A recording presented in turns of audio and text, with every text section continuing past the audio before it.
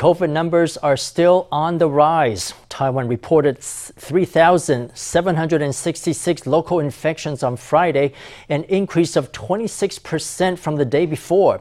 New Taipei reported the highest number of cases at 1,325, followed by Taipei with 739 and Taoyuan with 588. Taiwan also added 11 cases with moderate symptoms and 1 with severe symptoms. Let's hear from the health minister. 总体1月到今天到昨天那我们总共本土案例18510人。 From January to today, we have had a total of 18,510 local COVID cases. Of them, 18,436 cases, or 99.6%, developed mild symptoms or no symptoms at all. 0.37% developed moderate symptoms, and 0.03% developed severe symptoms. Today, there were 11 moderate cases, and they were all on the older side. Half of them were unvaccinated, so I urge older adults to get vaccinated as soon as possible. The CECC also announced a visit ban at long-term care facilities and hospitals in Taipei, New Taipei, Keelung, Taoyuan, Kaohsiung, and Hualien. It also said that more than 1.23 million rapid tests would be released into the market before Sunday to relieve the shortage. Authorities say 10 million rapid tests are scheduled to arrive in Taiwan by the end of the month. Junior and senior high schools in Taipei will be going online for a one-week trial run starting Monday. The sudden announcement on Friday caught many students and parents off guard, with many saying that the change was too abrupt. Nearby New Taipei and Keelung say they have no plans to follow suit. A student hurriedly packs textbooks and workbooks into her bag. Another stuffs her belongings into a cardboard box. Elsewhere, students are busy cleaning. Taipei on Friday announced that starting Monday, junior and senior high schools in the city will go online for a week as a trial. The sudden news caught many students and parents unprepared. Being suddenly told that in-person classes will be canceled for a week, personally, I'm afraid of how effective online classes will be. The teacher informed me, and now I need to take time off from work. After this brief period of online classes is over, we'll need to bring all the books back to the classroom. That will be a bit inconvenient. Junior and senior high school teachers and students won't need to travel to school for a week. Elementary schools will not be going online, as parents could have trouble taking time off work to care for the kids at home. With high school entrance exams coming up next month, schools will be given flexibility to decide what to do with their grade 9 classes. If schools need to hold classes online or hold classes in person, we will respect the school's handling of this matter. Taipei is going online, but nearby New Taipei and Keelung say they won't be following suit. Currently, in terms of student infections and class cancellations, things are very stable in Keelung. Most of the new student infections are in elementary schools. New Taipei says it will continue to follow CECC regulations on class closures. Already, 584 schools have closed nationwide due to COVID. Local governments are scrambling to find ways to minimize the impact of the pandemic on children's right to an education. The CECC's extended vaccine mandate took effect on Friday, making boosters compulsory for gym goers and people traveling in tour groups. Gyms are now required to check the vaccination status of their patrons, who will not be allowed in unless they've had a booster. Exemptions will be granted to gym goers who've received their second dose of COVID vaccine no more than 12 weeks earlier. Some gym operators complain that the mandate is unfair, saying that the new rules do not apply to other exercise venues, such as swimming pools and aerobic studios.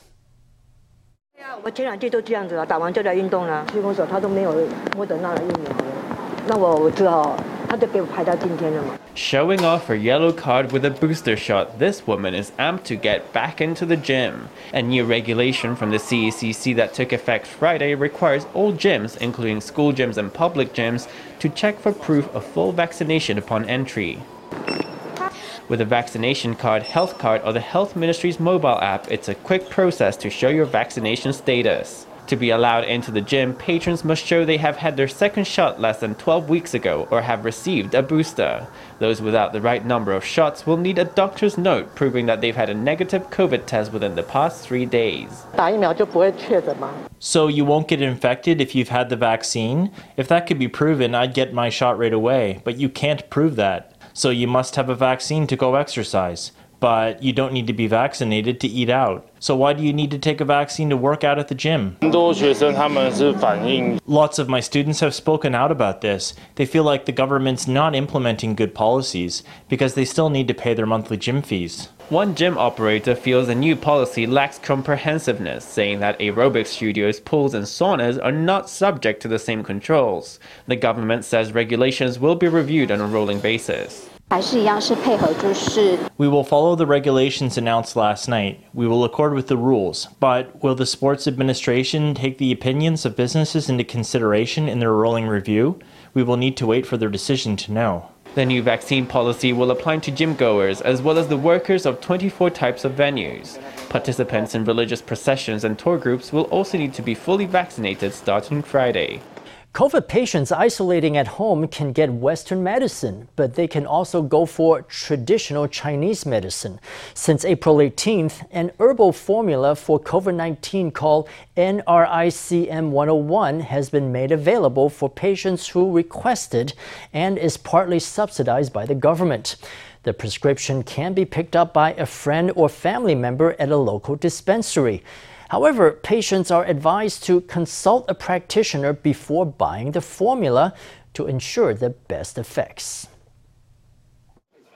Indigo woad root and fish mint are just 2 of the 10 ingredients in NRICM 101, a traditional Chinese medicine formula that on April 18th became available to mild COVID patients isolating at home. All they have to do is have an online consultation with a doctor. The treatment is partially subsidized by the government. Originally, the subsidies for NRICM 101 were only available at specialized COVID wards in hospitals and at quarantine centers. Now, the availability has broadened to include COVID patients isolating at home. Experiencing mild symptoms can be like the cough you get with a cold. It's mainly symptoms of the upper respiratory tract. The powder formula can be taken 3 times a day over a period of 10 days to relieve mild symptoms. It can also be used to prevent symptoms by taking it once a day. Prescriptions for preventative use can be obtained at more than 1,000 traditional Chinese medicine clinics or through online consultations. In these situations, buyers must pay the cost in full. There are some industries where workers are in contact with strangers every day. These workers are at higher risk of infection, so I think taking this formula preemptively can definitely make a difference, but still, it should be taken after assessment by a traditional Chinese medicine practitioner. You can get a relative or a friend to pick up the prescription on your behalf. In that case, you can pay in cash or via bank transfer. COVID infections are on the rise and more than 10,000 people have been diagnosed with mild symptoms. Traditional Chinese medicine practitioners advise the public to not try to mix formulas without professional advice, as effects may differ between patients. They say it's best to check with a practitioner to avoid spending money in vain. We now take you to a quiet corner in Keelung where a historic gem lies largely forgotten by the general public. That would be Xishi Reservoir in Keelung's Nuannuan district. Completed in 1926, the dam had served the people of Keelung as their primary water source for decades before a bigger dam rendered it less significant. Today, its pristine waters and stunning mountain views make it a one-of-a-kind scenic spot. Let's go for a visit. Looking down from high above, this reservoir and the greenery surrounding it make for a magnificent sight. This is Keelung's Xishi Reservoir. It was once the city's primary source of water. It was also the country's very first reservoir of its kind. This is the first reservoir designated specifically for household use. As the city developed and its population grew, its original water storage capacity became insufficient and another water source had to be added. To expand the water supply, city authorities built the Xishi Reservoir, which came into use in 1926.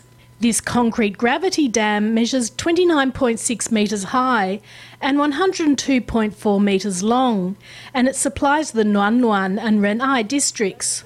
Although it now serves only as a backup reservoir, the Taiwan Water Corporation still sends personnel to patrol the grounds to ensure that the water stays unspoiled. We need to make 2 rounds, one at 10 in the morning and another at 2 in the afternoon. Not far from the Shisa Reservoir is a pumping station, a water purification plant with even longer histories. Before the reservoir was built, stream water was drawn from a weir at the bottom right of the pumping station and then sent to the water purification plant on the other side. Water processed by the plant was then supplied for public use. The plant and the station are listed as historic buildings by the Keelung City government. This is Taiwan's first plant with a comprehensive water treatment system. It was opened in 1902 and the pumping station was opened in 1908. Later on, due to other developments, they were retired in 1954 after decades of service. Today, the Shisa Reservoir and its infrastructure are no longer the mainstay of Keelung's water supply. The majestic dam and its pristine mountain environment are now a mecca for photographers from far and wide. Train services will come to almost a standstill on Labor Day as workers protest against a government proposal to corporatize the Taiwan Railways Administration. The Transport Ministry says it has made arrangements for alternative transport for about 358,000 passengers. They include additional intercity coach buses and high-speed rail services, as well as replacement buses at the local level. 非常对不起，的确台铁的组织改革是始终勇者就是我了。 Taiwan Railway Labor Union has called on TRA employees to not go to work on May 1st, Labor Day, which will essentially paralyze all railroad transport. Transport Minister Wang Guotsai has apologized for any future inconvenience while launching response measures. He also called on the union to reconsider. 你把台铁的客人 You are telling TRA passengers to take road transport or the high-speed rail.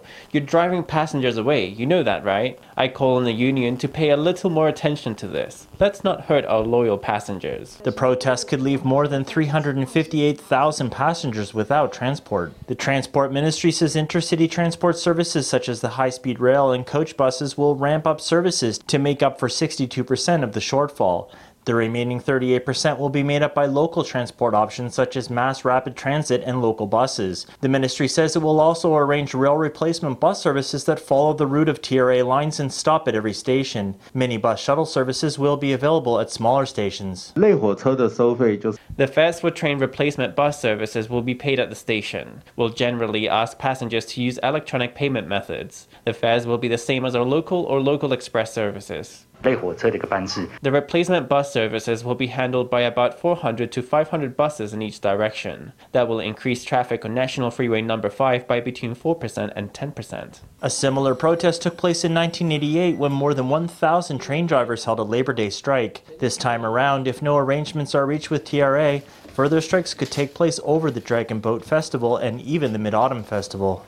President Tsai Ing-wen on Friday conferred pardon on 2 former Army officials sentenced for misappropriating 2,880 NT from a bonus payment for troops in 2015.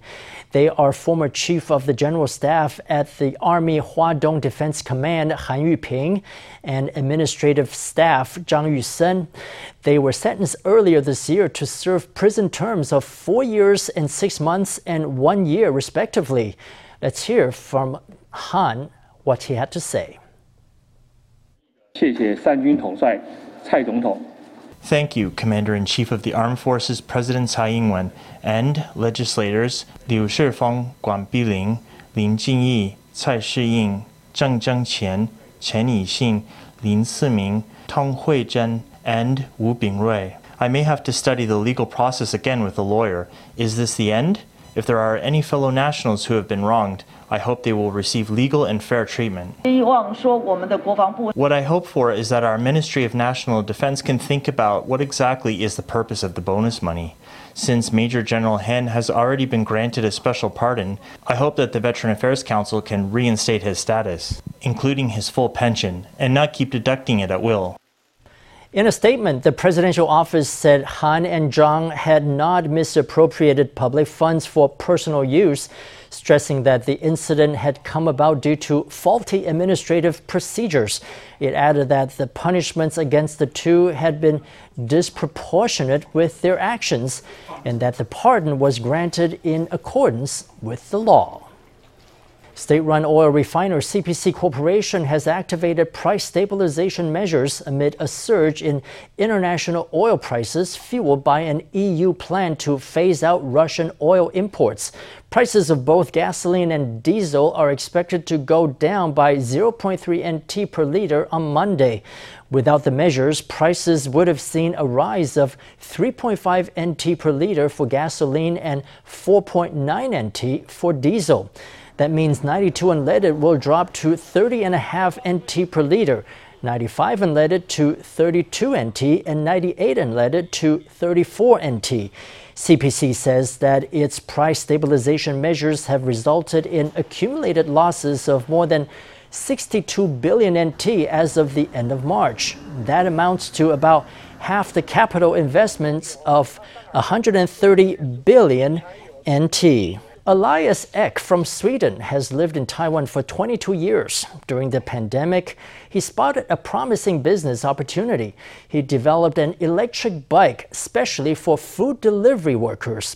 Along with two friends from Ireland and the US, he started up a business that is taking aim at the international market. Likey! Elias Ek from Sweden zips down the streets of Taipei on a bike. But this is not your ordinary bike. Apart from having storage racks fitted on it, it has been carefully modified to withstand a 65-kilogram load. There are also two batteries attached to the seat post to give a boost in speed. 比如说我们做这个的时候，我们应该换电池的颜色呢。 From the style and the color of the model, every detail is carefully thought out. Not only does Ek communicate with his employees in English, he is also very fluent in Chinese. 来台湾的时候，我一个字都不懂，完全一个字不懂。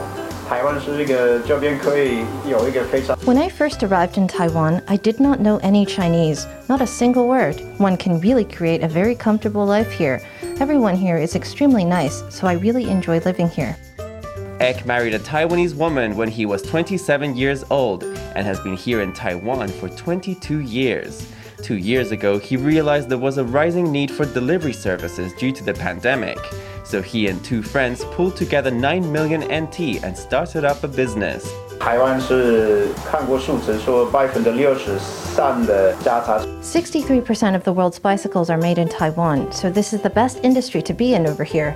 No matter what resources or services we need, we can find it in Taiwan. 换一个这边，一个这边。 Ek is in charge of sales at the e-bike company, while his friends Philip Corey and Bob Tsai are responsible for product research and production. Within a month after launching their product, they received first-round financing of $700,000 US. Sales teams from over 20 countries contacted them for collaboration.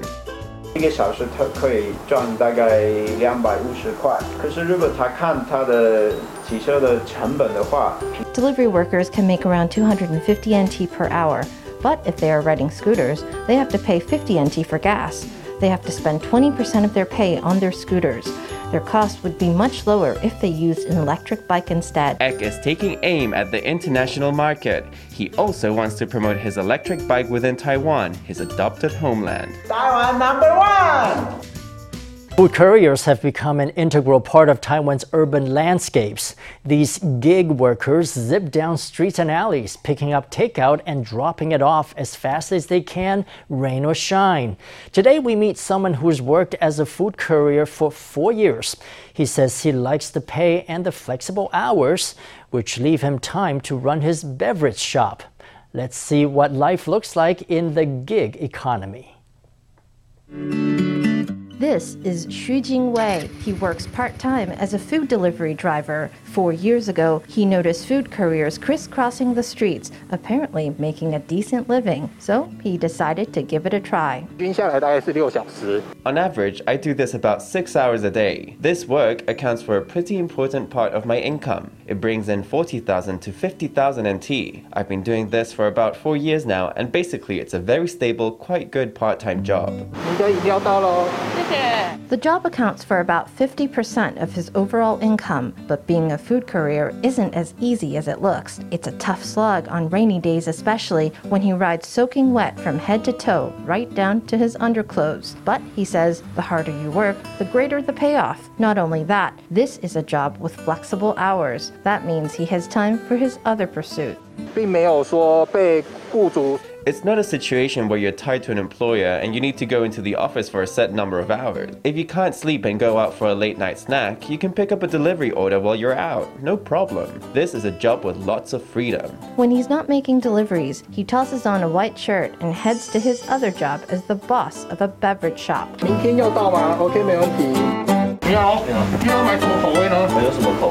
From sorting the products to checking the sales reports, there is no shortage of things to do. I hope to someday make investments and buy property. I want to see if I can work hard enough to buy a house in Xinyi district. That's a considerable challenge, so I need to work harder and be more diligent than other people if I want even the slightest chance at success. He keeps himself busy from day to night, braving the sun and the rain. He's one of many young couriers who are hustling hard in hopes of building a brighter future. Miaoli residents recently discovered a pair of surprise guests on their farmland, 2 leopard cat cubs. They took the animals home and notified the Department of Agriculture. Department officials brought the cubs back to their original location and waited for their mother to come looking for them. The department stated that sometimes leopard cat mothers will forage for food and return. Following 2 nights with no sign of her, officials brought the cubs to the Endemic Species Research Institute. The cubs will be cared for by institute staff until they are self-sufficient and can return to the wild.